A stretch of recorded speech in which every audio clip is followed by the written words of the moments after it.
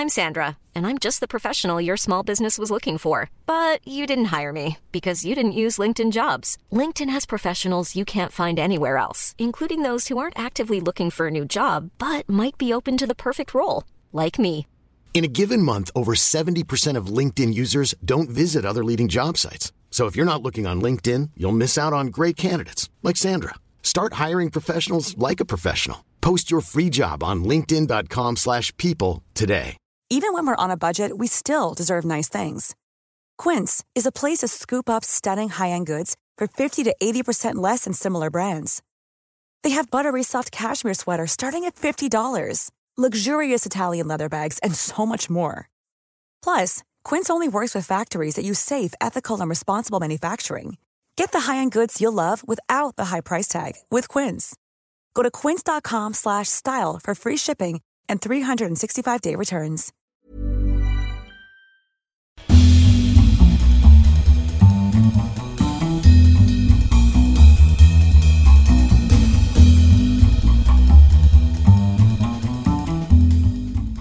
Welcome back into my closet in Columbus, Ohio.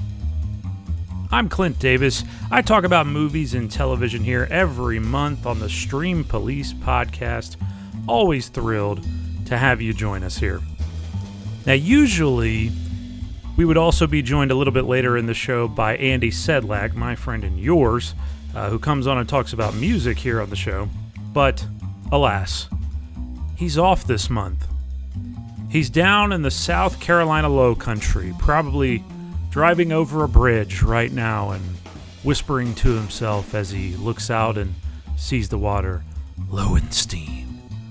Lowenstein. And if you get that reference, you're officially a friend of mine. But like I said, I am Clint Davis. I like to talk about movies and television here. I like to help you build a better queue. It's what we do, whether you're on Netflix, whether you're on HBO Max, on Hulu, on Amazon Prime Video, whether you're whatever it is that you're watching, Peacock, I don't care, YouTube TV.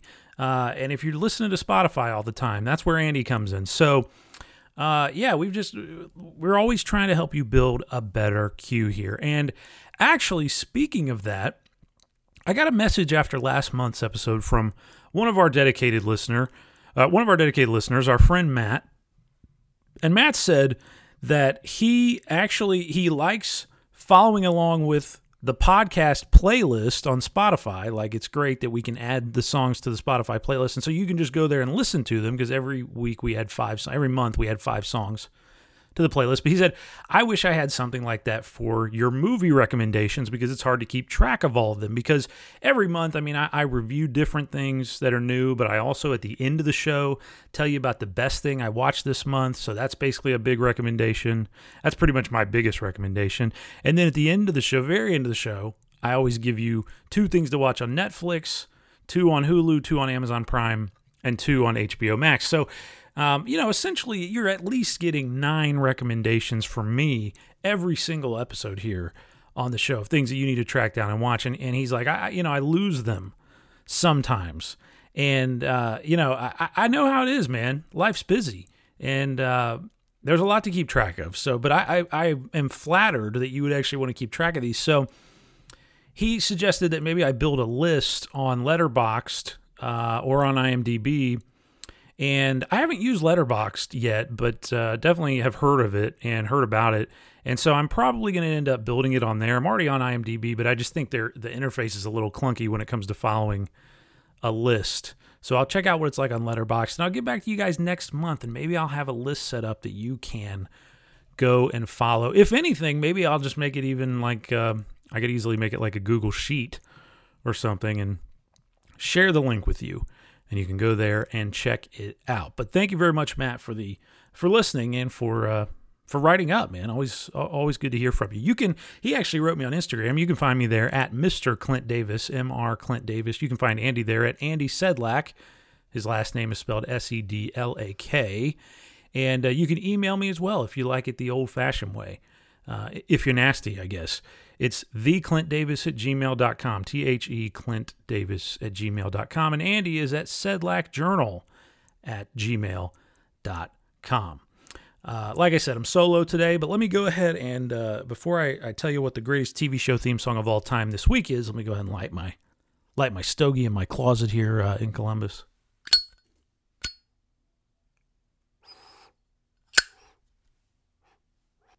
Actually got some shrapnel cigarillos this time, so a little bit lighter of a load here in the closet this time.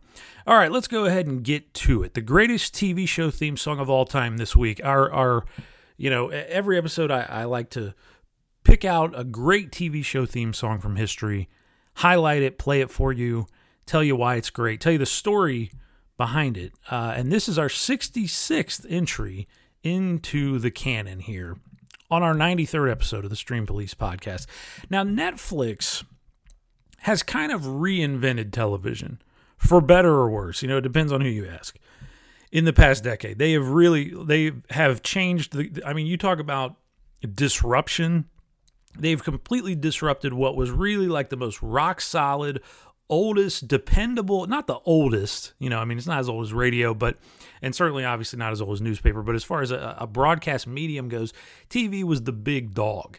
And it was just kind of seen as perfect. And it was like TV didn't need to change, basically, was the way a lot of people felt. But Netflix came along and put all of the power essentially into what you watch, when you watch, how you watch, to the viewers and not to the people that program the networks. So they've completely changed the way it goes, and now everybody's got to have a monthly, subscription model. They've got to have a free trial that you can do. They've got to have the same kind of layout in their app as Netflix does. They have really, they've led the way the entire way in this streaming revolution. The original shows with big, A-list casts and releasing them all at once instead of on an episode by episode basis. So just everything they've done pretty much has been copied to death at this point. But we haven't in this segment spotlighted very many Netflix original shows, despite them really having a few that have had some very good theme songs over the years. In fact, the only Netflix show that we've ever chosen for this segment up until now was Orange is the New Black, which we highlighted all the way back in episode number 58 from August of 2018. If you can believe it, it's been 3 years exactly since I highlighted a Netflix show in this segment. So that dry run stops now as we look at a more recent Netflix original that also has a spot-on opener. And the show this time is BoJack Horseman.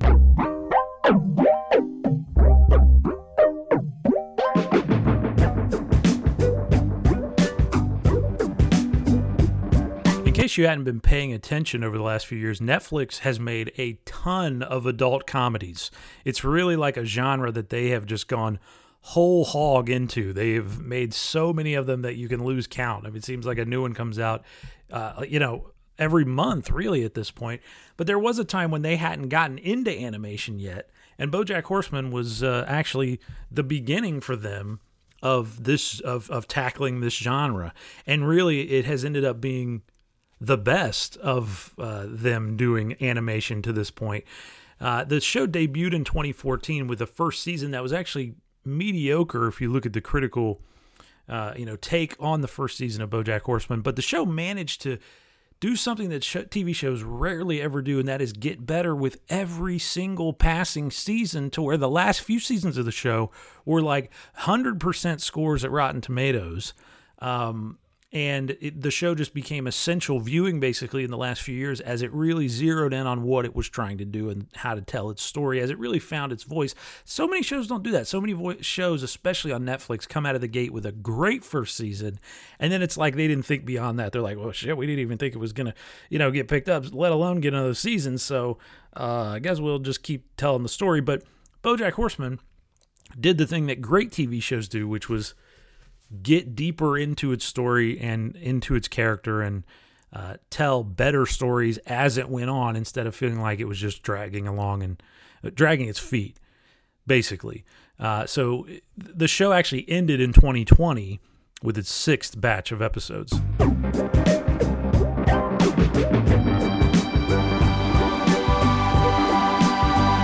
If you don't know anything about BoJack Horseman, it follows the life of a washed-up actor who is named BoJack Horseman, and he's voiced by Will Arnett. And the character is actually an anthropomorphic horse. So he's just a horse that, walks like a human up on two legs, wears clothing, wears sunglasses. Like, just he dresses and acts and talks obviously like a human, because it's set in this alternate world where animals and people live kind of side by side, and animals are basically like people. So it's a very bizarre kind of thing to watch, but it's cartoon land, so you go with it. But the character is a washed up actor who starred in a hot sitcom in the 1990s, but like hasn't done jack shit since then. And his life is, basically awful now as he battles addiction and self-destructive behavior. He tries to make a comeback into the world of entertainment, all that.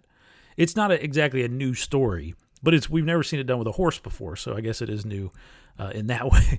The tone of the series, though, is actually quite dark and serious. Many of the episodes in the later run were really praised because the show borders on straight character drama versus kind of the goofy stuff that you're used to from adult cartoons, where it's really just about how vulgar can we make the jokes and that kind of stuff. This show really got serious, and you started, to feel yourself, according to what I've read anyway, for this anthropomorphic horse. So other actors in the cast include Alison Brie, who seems like she's in every single TV show for the last decade, right? I mean, I don't know what she does with her free time, but she's just constantly in TV shows. Aaron Paul is in it as well, and Amy Sedaris, who is just fantastic, does a voice in the show also. But like I said, led by Will Arnett at the top.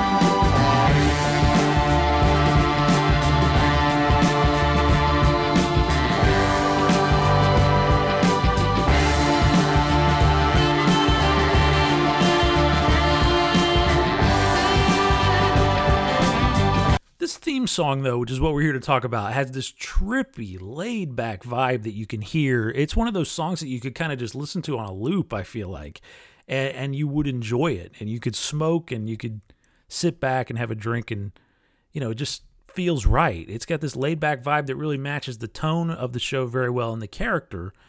And the story behind the theme song is actually pretty interesting also. When I looked into it, I wasn't expecting anything very interesting, but the song was written and performed by Patrick Carney, and if that name sounds familiar to you, he's the drummer and one half of the rock duo, the Black Keys, Akron's finest.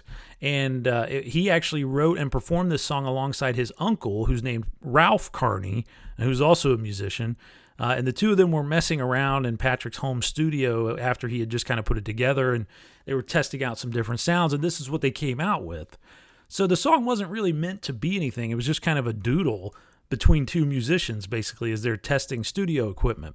But Carney ends up putting it away somewhere, and he gets a call from somebody working on BoJack Horseman asking if he could maybe write the theme song to the show. If he had any music he would, thinks would work for that. And so he sends them the track, and they love it. And that's where the opener of BoJack Horseman came from, just Patrick Carney and his uncle messing around in his studio, and they came out with this, which is a pretty damn good piece of TV theme music.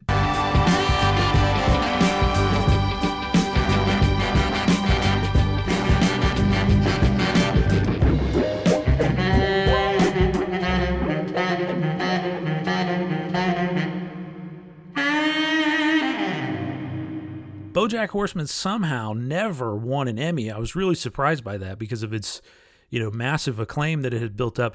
It did get 3 nominations, never pulled one off though, but it won a slew of other awards, including 2 from the Writers Guild of America, which is pretty impressive.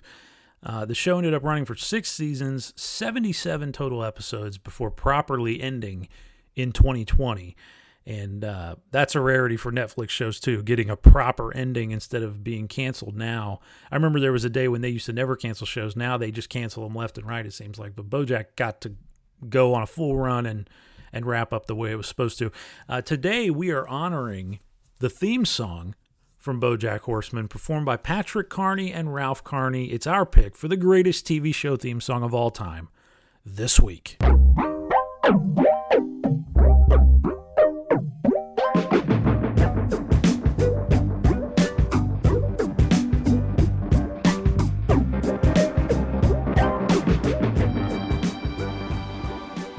Pretty cool track, and I did not realize that it was a Patrick Carney original until I got into digging into the research, which is pretty cool. I've always have fun doing that segment because I always learn something about these songs that I've heard so many times. And this was another case of it, where I didn't know anything about this song, but then it turned out that the story was actually pretty damn interesting. So since the last time we spoke, the biggest TV event, biggest live TV event that happens every 4 years, obviously, really every 2 years, but the Summer Olympics are a bigger deal, happened, and that, of course, was the Tokyo Olympics. Very bizarre atmosphere this time. I'm still not used, because I'm a real nerd on how the broadcast side and how it goes. I'm still not used to Bob Costas not sitting in the chair.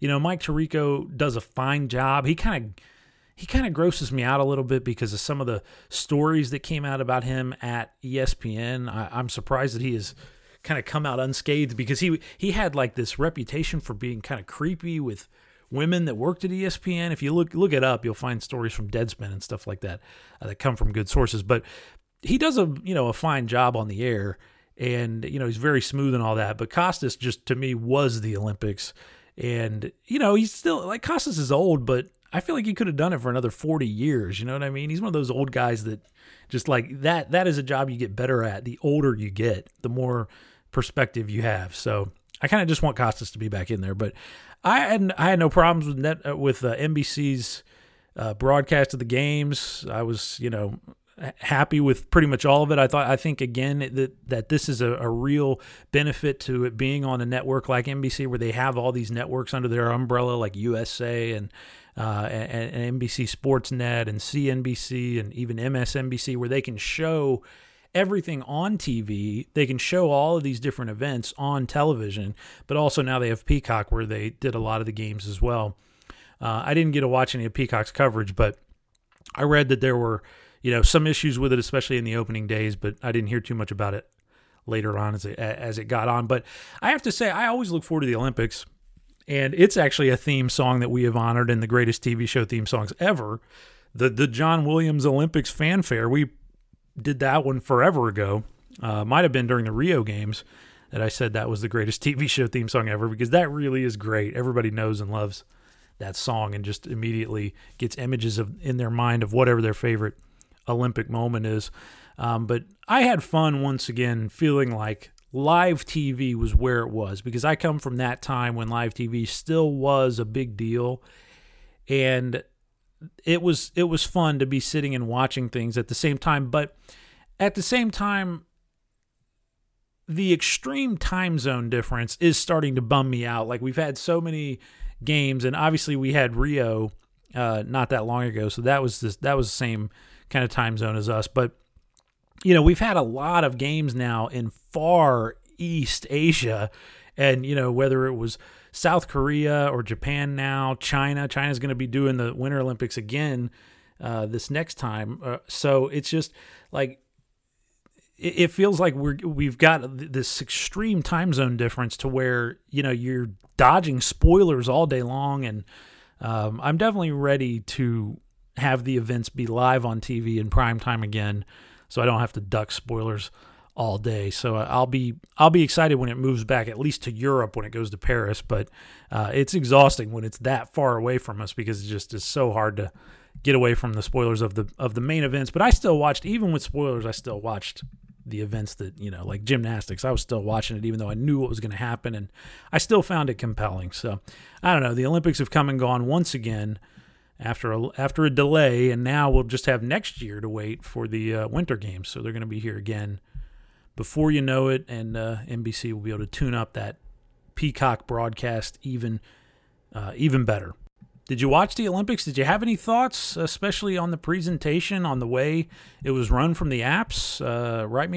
Drop me a line. I'd love to hear what your thoughts were. theclintdavis@gmail.com. Or do you just not even care anymore? Is it not something you watch anymore? Is it not a big deal? I still like the Olympics. I'm a nerd for it, I have to admit.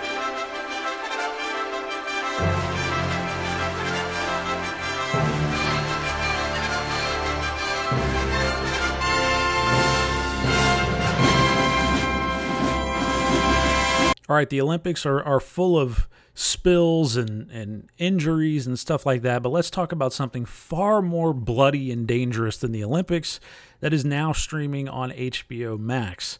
The Suicide Squad, the highly, the long-awaited, highly touted reboot of the Suicide Squad movie franchise done by James Gunn, who was, hired and signed by the DC universe, cinematic universe, after he was fired, of course, by Disney for jokes that he made years ago on Twitter.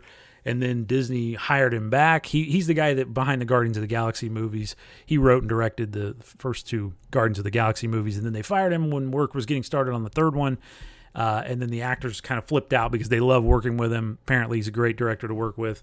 And Disney ended up hiring him back because it was silly that they fired him anyway, because it was really old jokes, really old stuff, and it was, offensive stuff. But the guy's an artist, and I think it's. I don't think if you listen to people talk about his work and working with him, you'll hear that he is a guy that, is a genuine good guy to work with. And it doesn't seem like this is a character issue.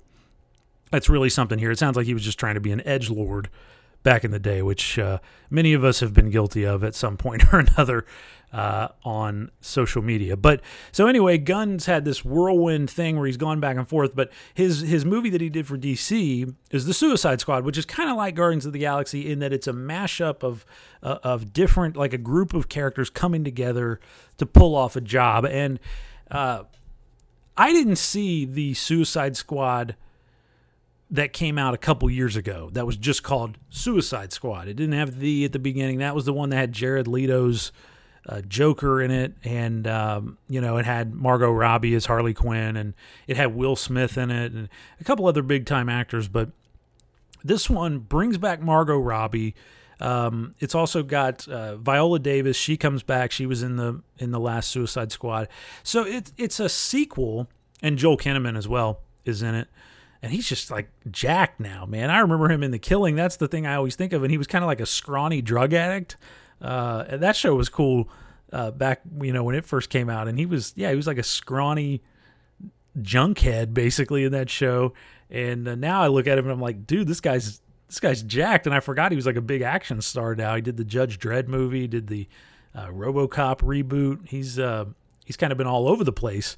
But, he's in this one, and I think he was in Suicide Squad, the other one also. But the title is confusing because, again, now we're going to have this thing where in, like, 15, 20 years to come, people are going to be looking at these movies, and they're going to be like, which one? Suicide Squad? The Suicide Squad? Who knows what the next one's going to be called? Like, why didn't they just call it something else if it's going to be a sequel? Because it is a sequel. But they're also trying to make it seem like they're trying to have their cake and eat it too. They're trying to make it seem like it's its own whole new thing. And it's like I've heard the term soft reboot, whatever that means, which is just kind of a wimpy way of saying that we basically hated what the first movie did. We didn't like it at all. It sucked. But a couple of the actors were good, so we want to bring them back. And we want to just kind of carry on with those characters, but we're not going to necessarily have any references to that other movie. We're going to pretend it doesn't exist. So that's what a soft reboot basically is. It's like a remake almost of the other Suicide Squad, from what I understand.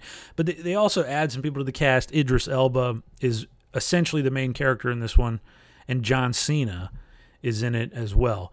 And both of them do a great job. I mean, what else would you expect from them? I thought Margot Robbie did a good job as well. I'm a big Harley Quinn fan. I always have been. She's always been in the comics. Like, Batman was actually one of the comics, like, characters that I read. And the Batman Mad Love comic back in the day where Harley Quinn was introduced is one of my very favorites that I've got. If I was going to frame a comic book, it'd probably be that one.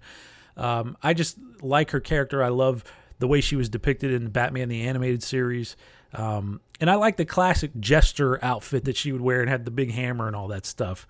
And her Jersey accent, her whole backstory of being the psychiatrist who ended up succumbing to the charms of the Joker and turned bad and all this and turned into a psychopath, essentially. She's another brilliant psychopath from the Batman universe.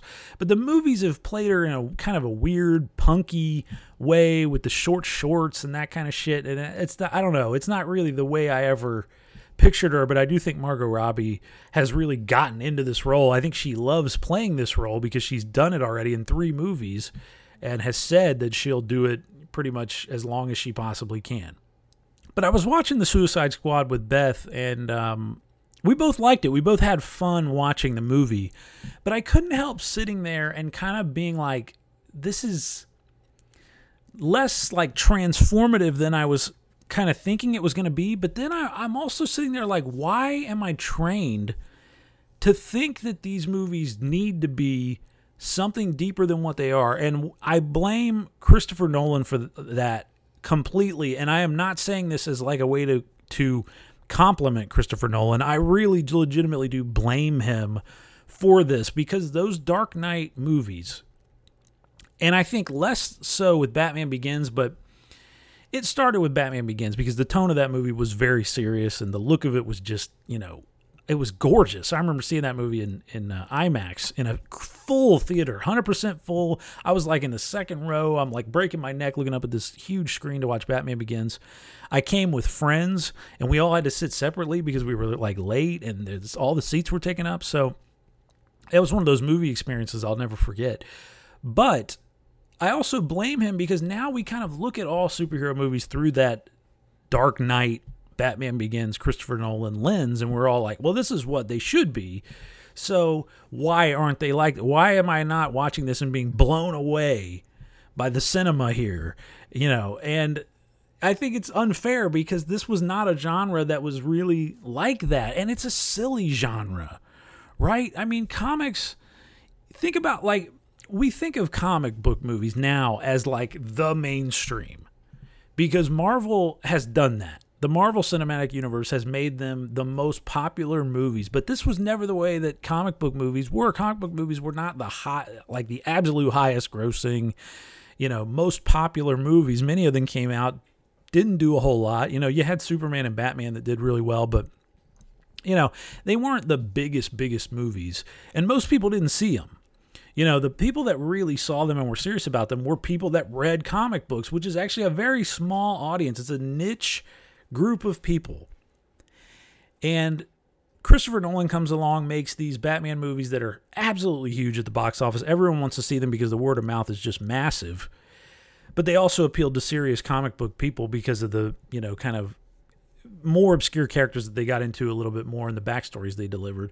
But then Marvel really made everyone feel like they were in on the world of comics. And I'm not like calling myself a big comic person because I'm not. I'm like a dilettante, really. I've read, all the big graphic novels basically, and I've got, some comics on my shelf, but I'm much more of a like lightweight when it comes to getting into saying that I'm like a comic book fan. I'm not a deep comic book fan. I've read like the essential classics basically, and not a whole lot beyond that. But Marvel made everybody feel like that, like everyone was in on the world of comics because they had all these Easter eggs tying the movies together and all these callbacks to different like characters from the comics that people wouldn't have known unless they were real nerds. And now though, you can just go on Wikipedia and look it up, and you'll know exactly where that character came from, what that was a reference to. And so it's like everyone now feels like they're in on that. And I get for these people that grew up reading comics and that was what they kind of, that was their big thing that they geeked out on all the time. It probably would be annoying that now everyone's in on comics, but this is what Marvel has done. And to another extent, Christopher Nolan has done as far as making us think of them as serious cinema. But they're really not. And I agree with Martin Scorsese, who took a bunch of shit basically because he came out and ripped the Marvel movies and said that it's not cinema, and in his definition, and yeah, I mean, is he gatekeeping? Sure, he's gatekeeping a little bit. But I think he's probably earned that right. I mean, he's a guy that has really worn it on his sleeve, his love of cinema, and he has watched a lot of movies from a lot of different places. He's done documentaries about his love for cinema. He's done every genre of movie basically. He's directed at all kinds of levels of budget and for different studios, and worked with countless actors over the years. And I mean, he's kind of done it all in the world of movies. So he's a guy that I think can be a gatekeeper, basically. I mean, to him, movies are like what comics are to people like Kevin Smith and the other people who are kind of the gatekeepers of comics, for better or worse. So he said they're not real cinema. I like the Marvel movies. I've seen every single one of them, and I enjoy watching them. Every time I'll watch every one of them because I just think they're fun to watch, and I think they're gorgeous to look at. I think they pick good actors, and I like the little tie-backs and the little callbacks to the other movies, and I think that's cool. I like that inside baseball kind of stuff. I like how they all connect to each other. It feels like I'm watching, the biggest budget television series ever created. So I like that. But are these movies fully rounded, deeply satisfying cinema? No, they're not, for the most part. There are a few examples that are, but the Suicide Squad is not one of them. So I sat there watching it, and I'm like, this is it? But this is it. And it's a silly movie. I think that this movie is like porn for diehard readers of obscure comics, and especially people who actually read the Suicide Squad back in the day, which I am not one of them. So I'm not like into the Suicide Squad. I don't know how they were depicted in comics, but from what I've read, this movie gets it pretty right because James Gunn picks a bunch of characters for his team. He could have picked these like big name. He said that he didn't have any restrictions really on characters he could use from DC. He could have picked anyone he wanted. He pulled like the most obscure kind of stupid superheroes, super villains that he could find and put them together on a team. And he makes fun of it a little bit in the movie. But he also treats these characters, legitimately. Like he does treat them with some respect. So it does make you kind of feel for them a little bit in some cases, especially a character like the Polka Dot Man, which again is what a stupid name, and he throws polka dots, but he tries to give him a little backstory and he actually makes him interesting and funny, whereas it could have just been a silly joke. But I like that he picked these obscure characters because there's not a whole lot here that's mainstream, which is what makes this very different than the Marvel movies, which are very mainstream, and they're trying to be very mainstream. The characters in this movie, the Suicide Squad, are pretty much anonymous. You've got beloved actors in this movie, but they're like playing assholes that you don't really want to root for. There's so much blood being spilled in gory, gory detail. I mean, this movie is really R-rated gore. And it earns the R rating for violence alone. There's plenty of language in it as well, a little bit of sex, not much, but so much blood and gore to the point where I was actually watching it. I've watched so many unspeakably violent movies over the years. I was actually watching, I was like, man, this is a little overkill with the violence. Like it's just too much. It feels, I don't know, gratuitous at this point.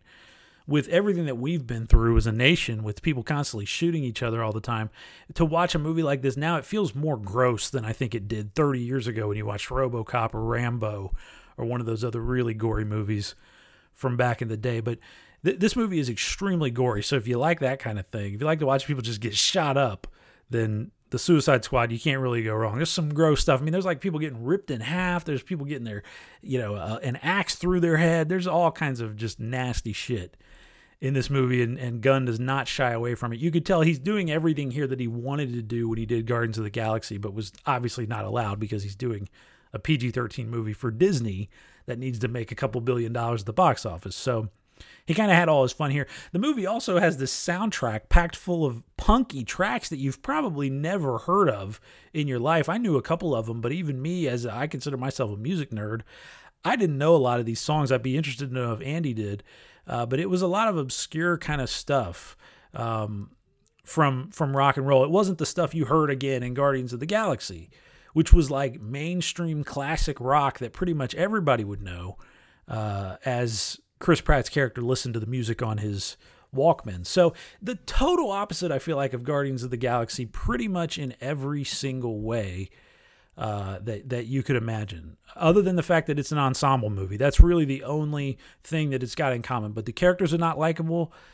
The actors are playing assholes, so violent, and you've never really heard of any of these characters other than Harley Quinn. She's pretty much it. All the other ones are just weird characters that really did come from comics, but feel like somebody just made them up to make fun of comics. So Suicide Squad's cool. It was, I would say it's worth your stream for sure if you are looking for If you like comic movies at all, I didn't see the other Suicide Squad movie. I haven't kept up on the DC extended universe. I've watched the Wonder Woman movies. I've seen the Superman movies. I haven't seen Aquaman. Haven't seen the new Justice League cut. So there's so much shit I have not seen from this universe. But I watched it and didn't feel like I needed to have seen any of that. So even if you're not into the DC movies, if you're just looking for something to check out on a Friday night or something, this is a pretty good choice to have a beer with, because it's a good time. It's funny. The action is intense. It's well directed. James Gunn is a very good director, I think, especially of action.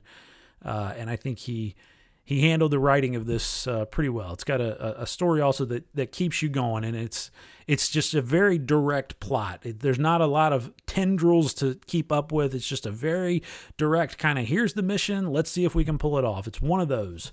So, there's something to be said for that. We're going to take a group of heroes, we're going to drop them off on an island, and we're going to watch them pull off their mission. There's not a lot of those movies made anymore. Those were big in the 80s, and this is kind of that kind of a story. So it's streaming now on HBO Max. It's not going to change your life, but hey, it might give you a good time on a Friday night, so that's more than you can say for a lot of movies. The Suicide Squad right now is streaming on HBO Max.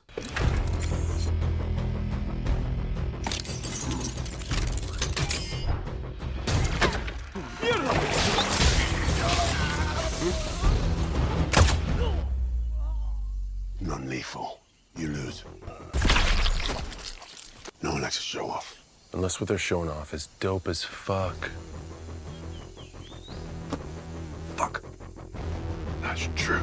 And again, how it works on HBO Max, it's new now, so it'll be on the platform for a month, and then they'll pull it off for like a few more months while it's in theaters and stuff, and then they'll put it back on HBO Max. So it'll probably be back on there again, maybe like the end of this year or early in 2022. So if you don't watch it in the next few weeks after you're hearing this show, then or after this show has debuted, I should say, in August, then you're probably going to miss it for a little while longer. You're going to have to pay a premium to check it out.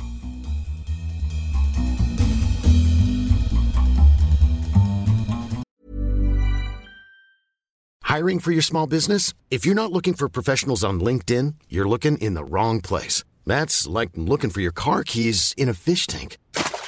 LinkedIn helps you hire professionals you can't find anywhere else, even those who aren't actively searching for a new job but might be open to the perfect role. In a given month, over 70% of LinkedIn users don't even visit other leading job sites. So start looking in the right place. With LinkedIn, you can hire professionals like a professional. Post your free job on linkedin.com/people today. Since 2013, Bombas has donated over 100 million socks, underwear, and T-shirts to those facing homelessness. If we counted those on air, this ad would last over 1,157 days. But if we counted the time it takes to make a donation possible, it would take just a few clicks. Because every time you make a purchase, Bombas donates an item to someone who needs it. Go to bombas.com/ACAST and use code ACAST for 20% off your first purchase. That's bombas.com/ACAST, code ACAST.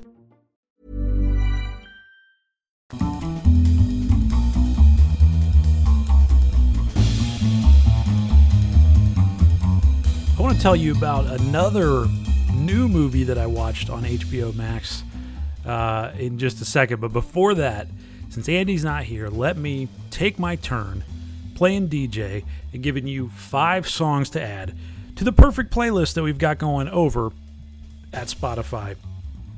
If you want to find the playlist, by the way, all you have to do is search on Spotify Stream Police Podcast, and it definitely will come up for you, because the name of the playlist is simply Stream Police Podcast Playlist, and at this point it's up to almost 400 songs going back years and years on this show of what Andy has recommended and in a few cases what I've recommended.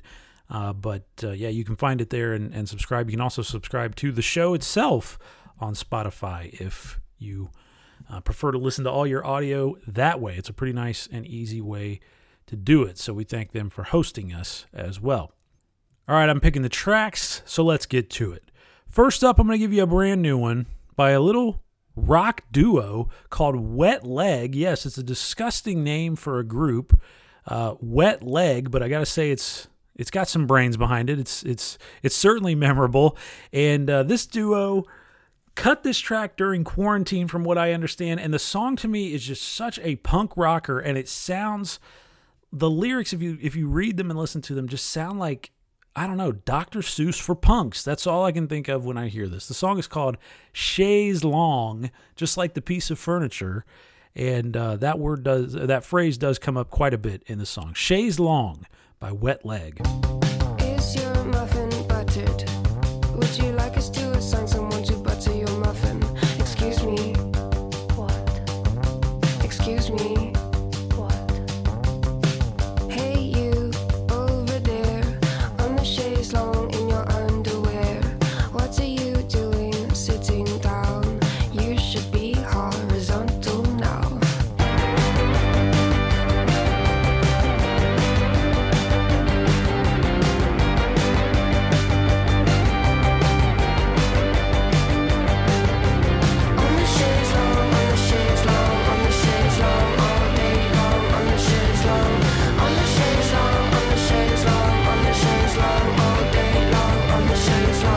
Would you like us to assign someone to butter your muffin? That's another lyric I should get tattooed on my arm. We were talking about that a few episodes ago. All right, another a classic. Let me give you an absolute classic here. Rock and roll, I don't know if it ever got much more epic than Gordon Lightfoot's The Wreck of the Edmund Fitzgerald. This is one of those songs that just raises the hair on my arms every time I hear it, and it's got to go on the playlist. When supper time came, the old cook came on deck saying, fellas, it's too rough to feed you.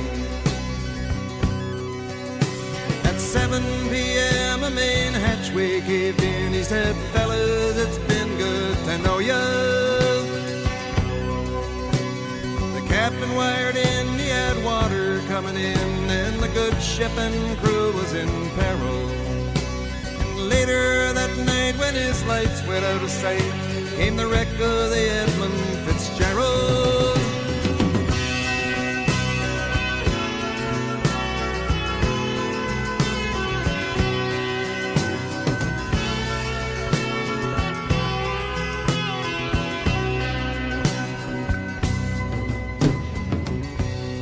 Good God, that song is epic, and in all the right ways, right? Another one that's epic, but in a totally different way, Ariana Grande's God is a Woman. Crank this one up every time you hear it. You love it how I move you. You love it how I touch you, my one. When all is said and done, you believe God is a woman. And I feel it after midnight. A feeling that you can't fight, my one. It lingers when we're done. You believe God is a woman. I tell you all the things you should know. So baby, take my hand, say this so we can make it last, take it slow. And I can let you know I know how I want it. I am the least religious person you will ever meet, but when Ariana Grande says it, I almost believe it. Another one for you. Let's go with a Frank Zappa favorite of mine. Fembot in a Wet T-Shirt from the immortal Joe's Garage.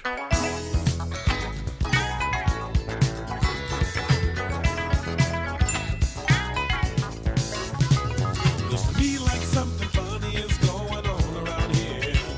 The people laughing and dancing and paying entirely too much for their beer. And they all think they're clean outside. And they're ready to party because the sign outside says it's Wet T-Shirt night. And they all crazy and happy life. Well, the girls are excited because in a minute they're gonna get wet. And the boys are delighted because all the titties will get them upset. And they all think they're really alright. And they're ready to move because the sun outside says it's Wet T-Shirt night. And finally, one of my absolute favorite songs, one that every time I hear it, just I don't touch it, even though it's a pretty lengthy one, and it just gets me in the mood to smoke and have a drink and have a good time. I'm talking about A Whiter Shade of Pale, the cover done by King Curtis.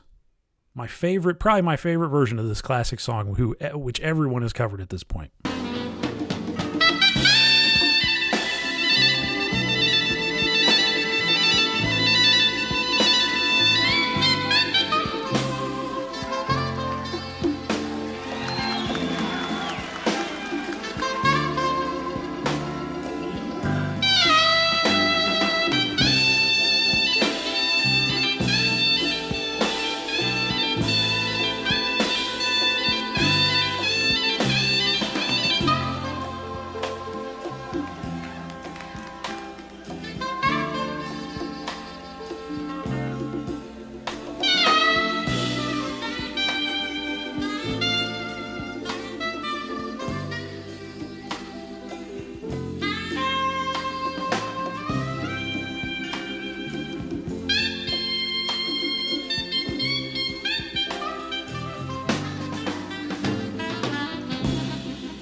you know what? Fuck it. I'm going to give you one more. So I'm going to give you 6 songs since, you know what?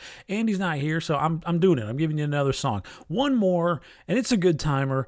Put it on when you're on the highway. 18 Wheels and a Crowbar by BR549.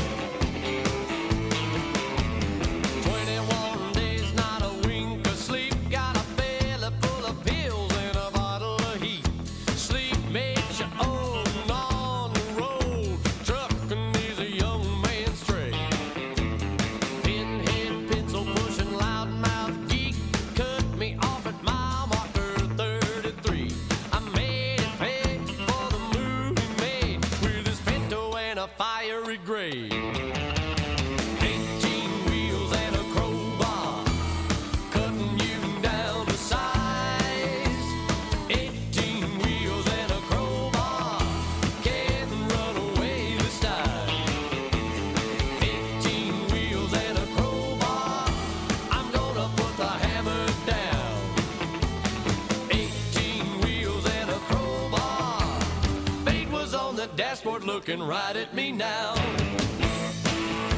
It's just a badass, mean track. A lot of good trucking tracks over the years out of country music, but 18 Wheels and a Crowbar might be the most angry of them all. So there you go. There's 1, 2, 3, 4, 5, 6 songs added to the playlist. Check it out at Spotify right now, my friend.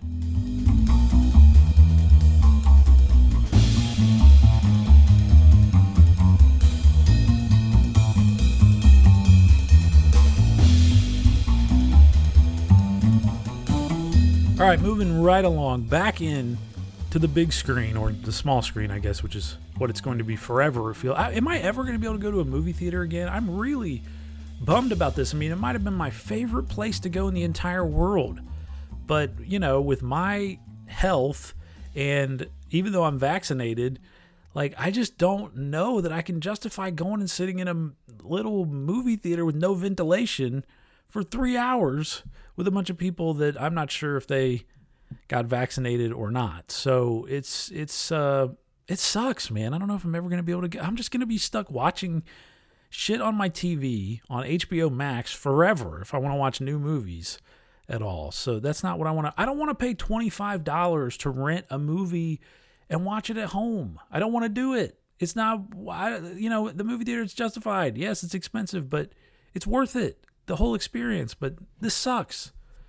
Let's just get your goddamn shots and let's get back into the movie theater, please. Anyway, I digress.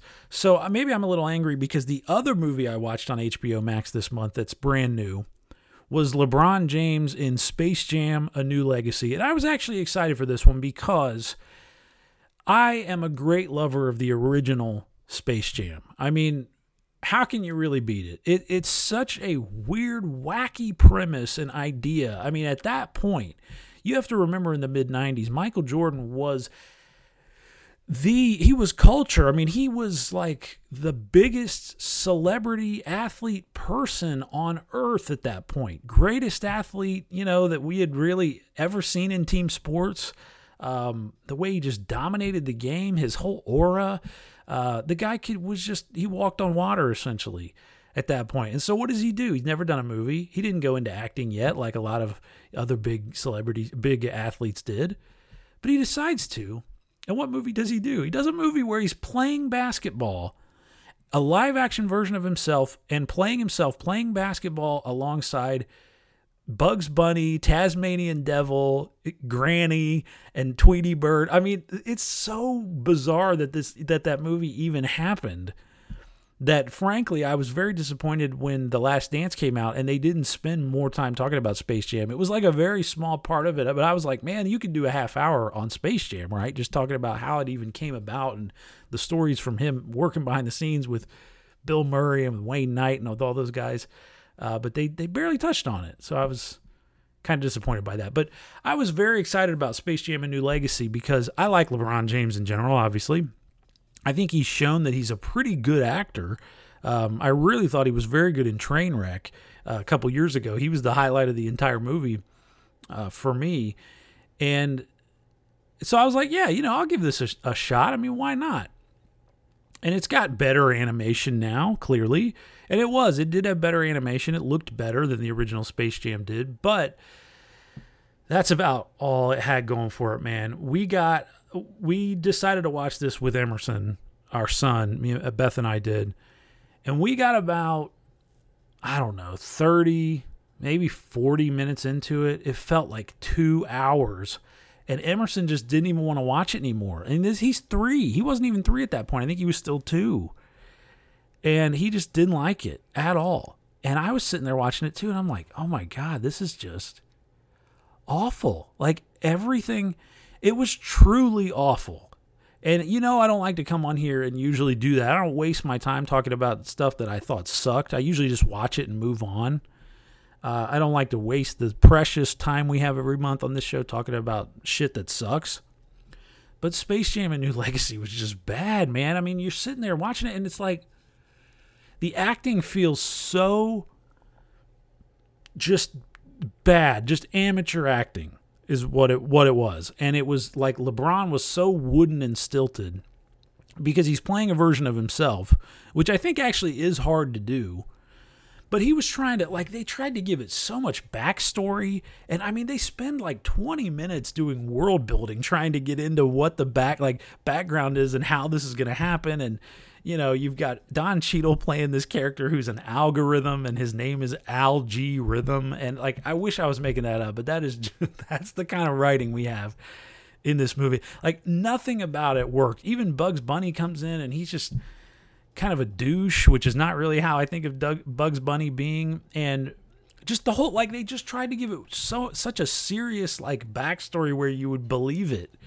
And they tried to build so much world. And that's not, if you watch the original Space Jam, they don't waste any time on that. It's really simple. It's okay, the Monstars are here. They're going to take over Toon World. We have to beat them in a basketball game. Okay, let's, go up to Earth, basically, create a portal, and we'll kidnap Michael Jordan and get him to come here and play hoops with us on our team. So, and that was pretty much the setup for the movie. And, they got to make fun of Jordan a little bit.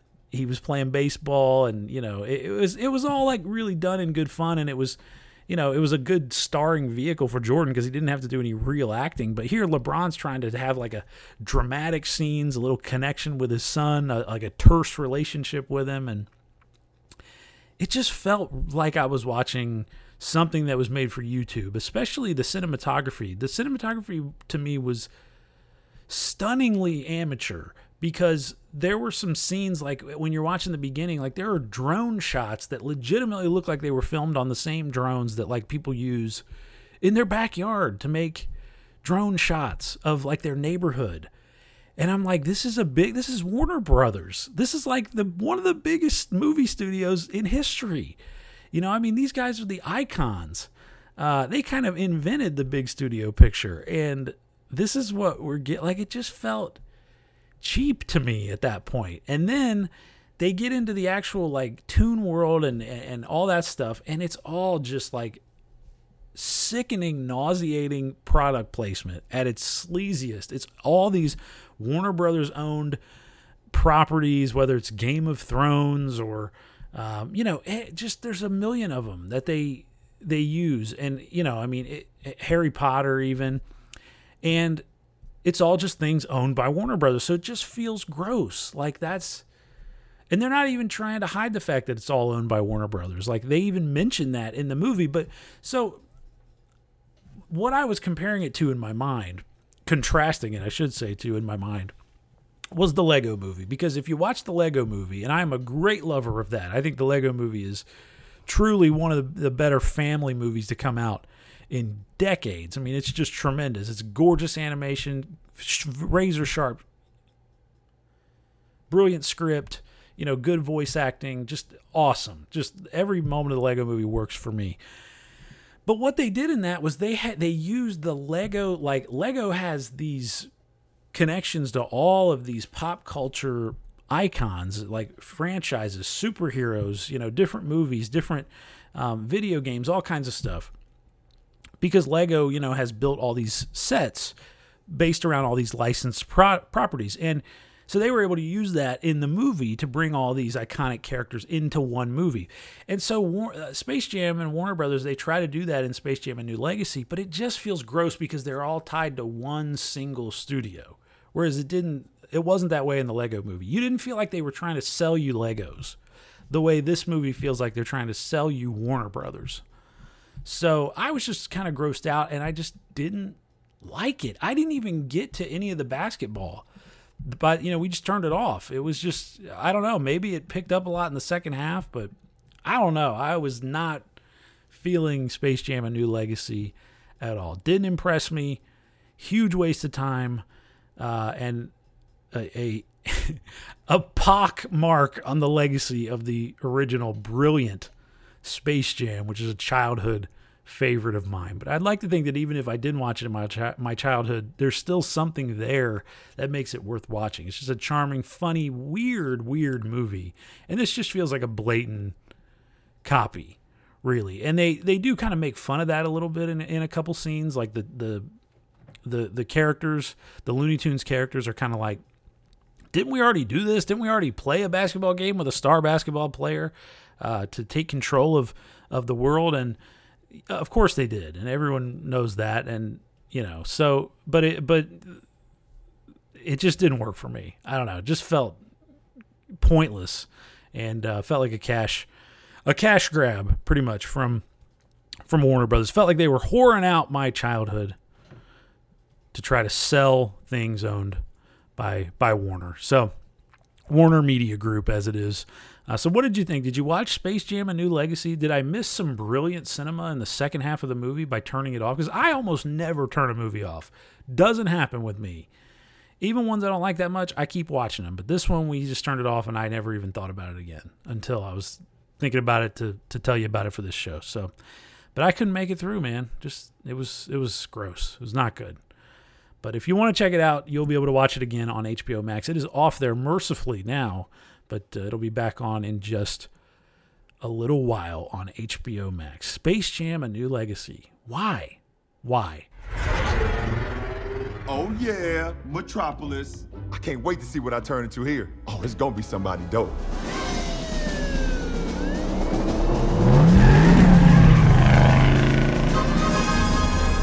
Robin? I'm freaking Robin? And why are we chasing a runaway train?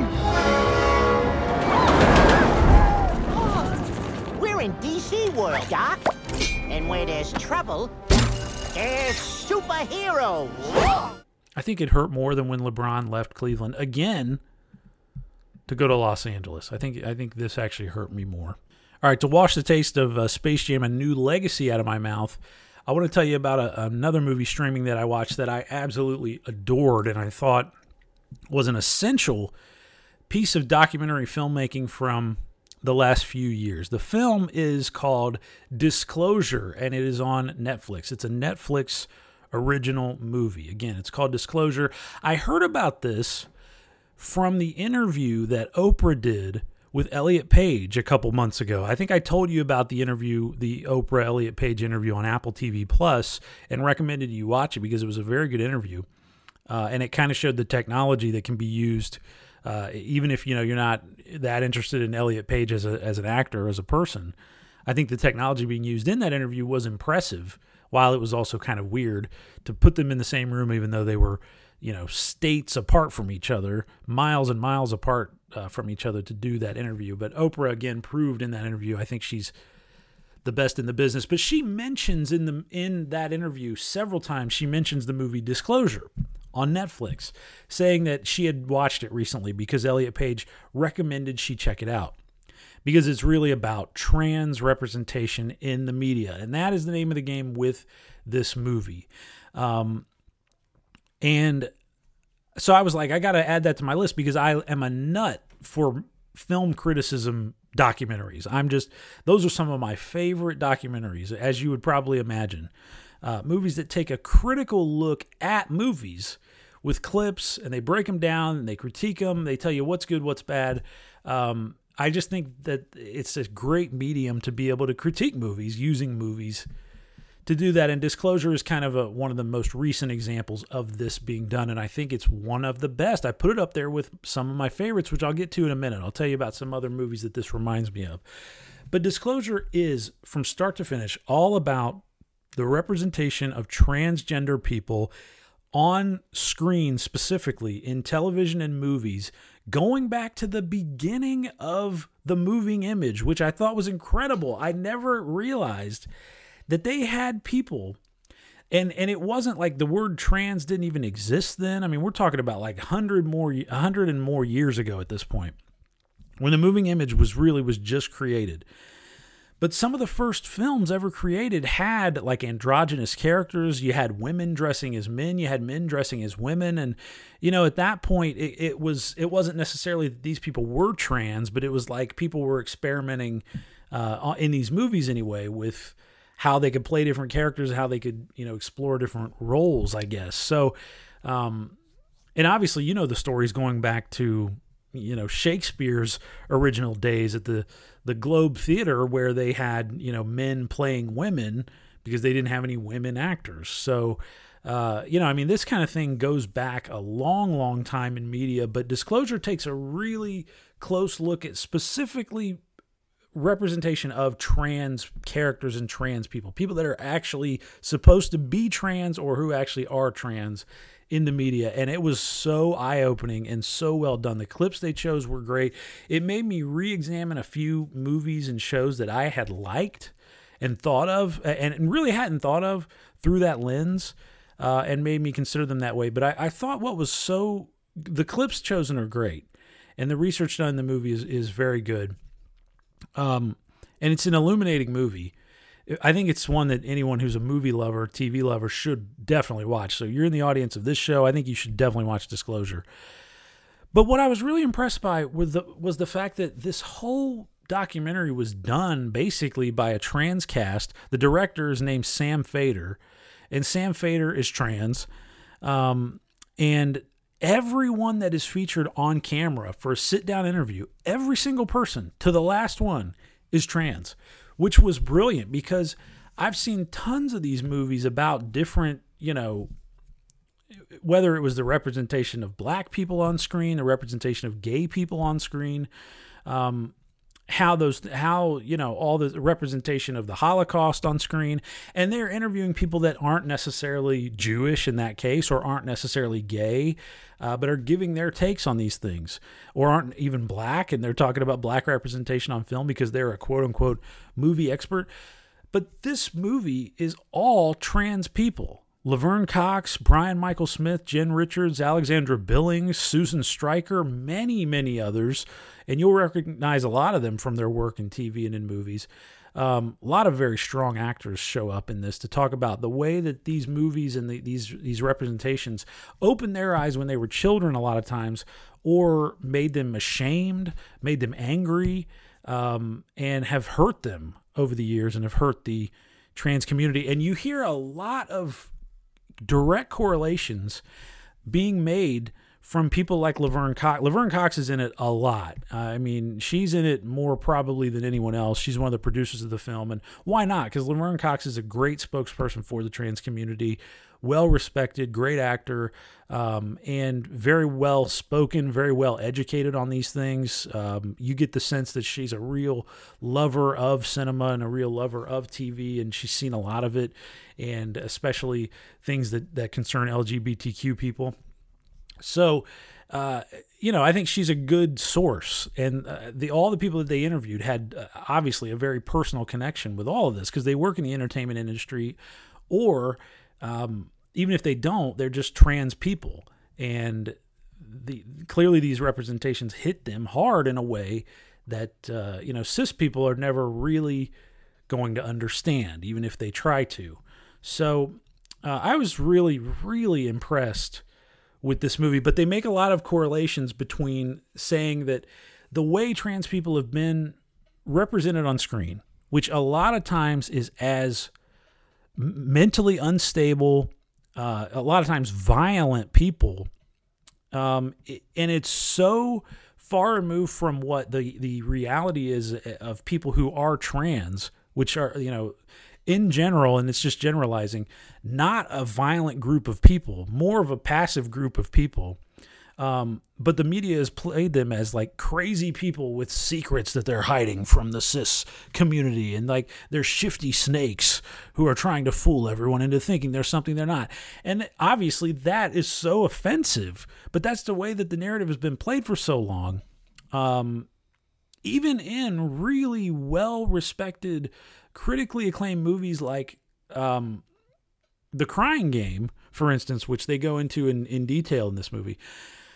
And they've said that they think that has to do with why trans women especially are murdered at a much higher rate than any one other single group in the population. It's just like a crazy, trans women of color especially are just killed at a crazy high rate for how small of a percentage of the population they take up. So a lot of eye-opening stuff in this movie, but it really is mostly just about the media. It doesn't go a whole lot off the page of that. So I really appreciated the focus. I think that helps a lot in a documentary like this, and not getting off the beaten path too much. So the movies that it reminded me of, though, if you like Disclosure, if you've already watched it, maybe if you haven't, watch it. Seriously, put it on your Netflix list and really watch it, because I really think you're going to like it. It's not that long, and it's really eye-opening, and I thought it was very well done.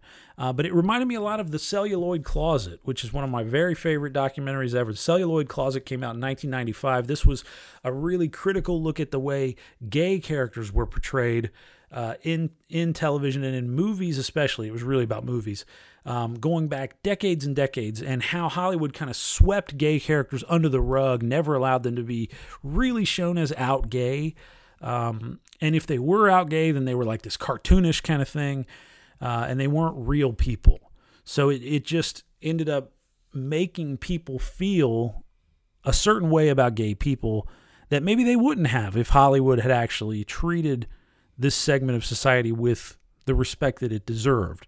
So Hollywood has a huge responsibility, and I think movies like Disclosure and the Celluloid Closet will show you that. But that's another one you should add to your list, The Celluloid Closet. Other film criticism documentaries that are like this, that kind of take social things and also the film criticism hand in hand. If you're interested in this kind of thing, Imaginary Witness is another really good one. That one is about the Holocaust and the way it's been portrayed on film, and what's been good, what's been bad about how it's been portrayed. And also the Pervert's Guide movies. There's a movie called The Pervert's Guide to Cinema, The Pervert's Guide to Ideology. Both of them are about movies, and both of them are fascinating. It's two of my absolute favorite film criticism documentaries, so check those out. The Pervert's Guide movies, Imaginary Witness, The Celluloid Closet, and definitely Disclosure, which right now is streaming for you on Netflix, and I fully recommend it. I could watch these kind of movies all day just because I'm a movie nerd, but hopefully you'll like them as well. But I was very impressed by this. I thought it was really well done, really authentic. It's like trans and cinema have grown up together. It's like we have always been present on screen, and it's not just coincidental. I mean, there's something really deeply connected. Can we all just talk about D.W. Griffith for a minute? The fact that we study and teach D.W. Griffith without saying a word about the representation, I'm glad I didn't go to film school. Because if I had seen Birth of a Nation, when they got to that blackface moment, when this guy springs up from behind a bush wanting to rape the white woman, that would have been it for me at film school, right? That would have been my last day. Not only is D.W. Griffith incredibly racist, but he understands that you can turn gender nonconforming people into the joke of your story. It's like, oh yeah, great, D.W. Griffith, you racist piece of shit. You've invented the stereotype in film. Well done. If you look at that early silent film, A Florida Enchantment, it foregrounds questions of gender change and using blackface while you're using gendered cross-dressing, just like it's these sort of twin fascinations that, they're always sort of tangled up with each other somehow. It was close. Disclosure was close to the best thing I watched this month, but alas, It was not the best thing I watched this month. Let me tell you about that now. And for that, I'm going to go back to 1986 and Martin Scorsese's The Color of Money, which I revisited. This was a movie that I first watched a long time ago, probably a decade ago, maybe more. And I did not love it. I don't know what I was expecting. I think what I was expecting, I was a big pool player when I was a teenager, and in college I would play in some tournaments and stuff like that. I loved playing pool. And I thought The Color of Money was just going to be a big pool movie. And I didn't expect what it actually was, which is it's a character drama. And it's a character study. And it's a movie about how no one is really what they seem to be. And you've got to watch out, who you trust and what's the image that you're presenting. What are you trying to sell people with yourself is what The Color of Money is really all about. I didn't expect that, and I wasn't into it. So I didn't love the movie. But I was like, you know what? I'm going to go back and watch this again because it just doesn't sit with me that I wouldn't like this film. I mean, I love Paul Newman. I think he's, maybe the best movie actor, like Hollywood A-list, leading man looks movie actor that's ever been. And Tom Cruise is absolutely one of my very favorite actors. And Scorsese, obviously, one of my absolute favorite directors. So how could I not like this movie? And sure as shit, I rewatched it on Blu-ray and I loved it. I was just hooked from the opening moment when you hear Robbie Robertson's fantastic opening theme song kick off. It's the sequel, and I watched The Hustler as well. And I thought The Hustler was very good. The Hustler is fucking dark, man. And I think Paul Newman's character in that is so much less likable than he is in The Color of Money, because Newman plays the same character in The Hustler as he does in Color of Money, but it's years and years apart, obviously decades apart. But I like The Color of Money better than The Hustler. I think it's the rare sequel that surpasses the original. The script is just razor sharp. The editing is impeccable. The pace is lightning. And the acting is flawless. So there's just nothing bad for me to say about The Color of Money. I love the ending as well. I love everything about it. I thought it was brilliant. It had really grown on me over the years. Newman and Cruise, obviously perfection, but Mary Elizabeth Mastrantonio, who I had forgotten was the other lead in this movie, who was the female lead. She was just tremendous, and I am kind of sad that I haven't seen her in a whole lot of other things other than The Color of Money. She's been in plenty of stuff. I mean, you look at her IMDb page, she's done a ton of big TV roles and stuff like that, so it's not like she hasn't been around, but I haven't seen her a whole lot in a lot of things other than this, and I just think she's tremendous in this. She's acting with two of the biggest heavyweights ever, and she more than holds her own. She's right there with them the whole time. She's got a bunch of scenes where it's just her and Paul Newman. And how intimidating must that have been at that point, 1986? I mean, you're with a legitimate living American legend. And Newman's great in the movie, and he's giving it everything he's got. And she's just right there with him. She's fantastic. So I'd love to hear her stories about filming this movie because they've got to be great acting alongside those two guys. The Color of Money from 1986, the best thing I watched this month. Find it wherever you can and check it out in high def because it's a gorgeous movie. Even if you don't like pool, I think you'll like it. There's going to be a 9-ball tournament end of April, Atlantic City. There'll be a lot of action there. I think we ought to go. Wait. Yeah, me, you, and Carmen. Yeah? That sounds like a lot of fun. Best part is we ought to leave tomorrow. Tomorrow? When I leave today, tomorrow. What is it with this guy? Crack me up. Vincent, if you're going to take the plunge, give yourself a fair shake. There you go with this thing half-assed. Nobody's going to do any good. Go on the road. 6 weeks. Get some seasoning. Put together some stuff. What Judge Julian? I mean, he'd be into that, right? Julian's a face. He's known. You're nobody. I get better bets with you. Now, if you know some other way that I can be honest with you, you got to tell me. This is my job, isn't it? You think so? That's funny. I don't think so. I think it's your problem. All right, finally, let's get to some movies now streaming that you can find on Netflix, Prime Video, Hulu, and HBO Max that I'm recommending you add to your queue. Let's start with Netflix. Something light from 2016. It's The Edge of 17, starring the great Haley Steinfeld, who is really a a triple threat, if there ever was one. I like Haley Steinfeld and everything I've seen her in. She was great, of course, in the Coen Brothers' True Grit. And this movie was a great vehicle for her. It really showed how funny she is, how good her timing is.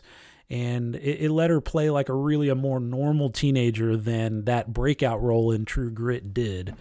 Where it was obviously set in the Old West.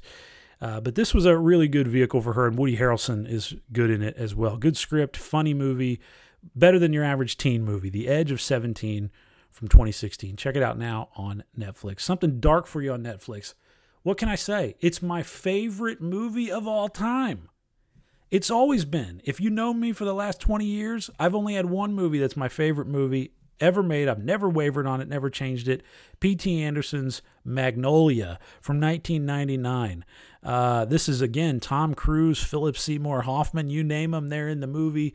William H. Macy. The cast is brilliant. Julianne Moore. Everybody who's in it just does a tremendous job. Jason Robards as well. And the movie just gets my pulse pounding like no other. It is character acting, character drama at its absolute best. It's big-time studio drama movie making, adult drama at its best. It's experimental. It's kind of wild. It's totally self-indulgent on the course of in the case of Paul Thomas Anderson. But goddamn, I love this movie. I will watch Magnolia and defend it till the day I die. Like I said, my very favorite movie. It's streaming now on Netflix in beautiful high def. So set apart 3 hours and give it a watch because I love it. It's my favorite movie. On Amazon Prime Video now, something light for you from 2004, Sideways. This is, maybe to me the prototypical adult comedy. Very funny, sophisticated, sharp script, but not so sophisticated to where it's like, and you never really laugh at anything. Like, there's some bawdy stuff in this but there's some very good soulful acting and a really good score in this movie as well. Good buddy movie, good road movie. A couple buddies go up to wine country in California to celebrate the impending wedding of one of them, and things get kind of sideways as they can. So Thomas Hayden Church, phenomenal.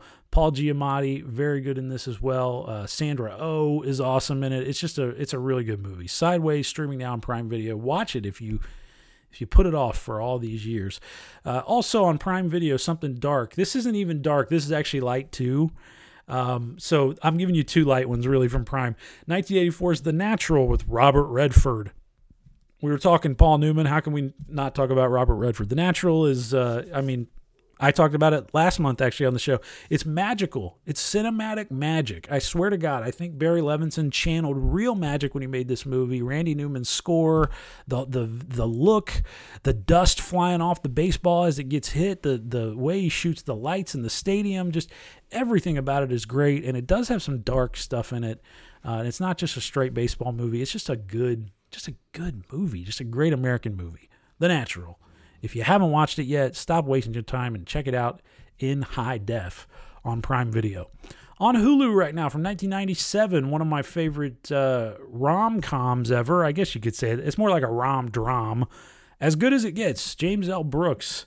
One of the great projects he's ever been associated with as far as a film goes.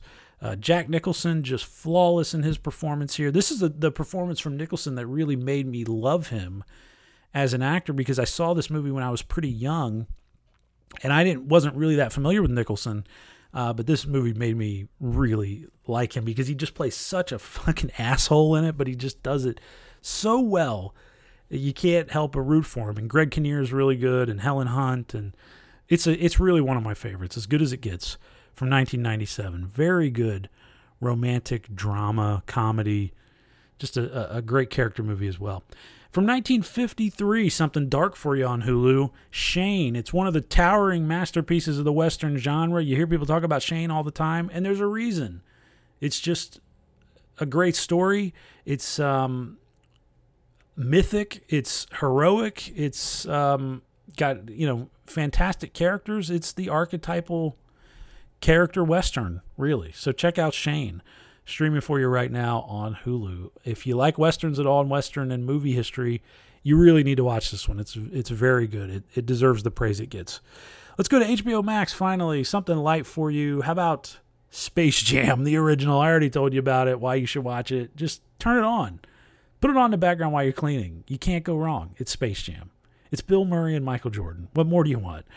And finally, on HBO Max, something dark. This one's really dark and really underrated. Clint Eastwood's 2008 movie, Changeling, with Angelina Jolie in a really kind of powerhouse, but it goes under the radar for some reason as a lead performance for her. I believe she was nominated for an Oscar for it, but I never hear anybody talk about Changeling. This was her really at her dramatic peak to me, and it's a very sad story that actually comes from a true story, and it's kind of strange and weird, but really gripping.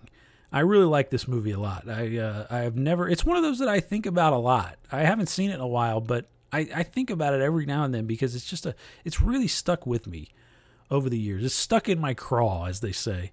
So Changeling right now is streaming for you on HBO Max. Definitely recommend you check that one out. Clint Eastwood at his, kind of dramatic best also, even though he's made some really good dramas. Changeling is right up there with his best. So that puts it in good air. All right, that's going to do it for another edition of the Stream Police Podcast. Thank you for coming and hanging out with me this month. Next time, we'll be back again and hear from Andy Sedlak. He'll be back to talk music with you guys, and I'll give you some more recommendations and maybe tell you about some more stuff that I watched that sucked, but we'll figure that out when we get here. So meet me again next month. But in the meantime, you want to get in touch, write me at theclintdavis@gmail.com and check me out on Instagram at Mr. Clint Davis. I'm actually on TikTok as well at Mr. Clint Davis if you want to find me on there too. Until next time, my friend, stream on.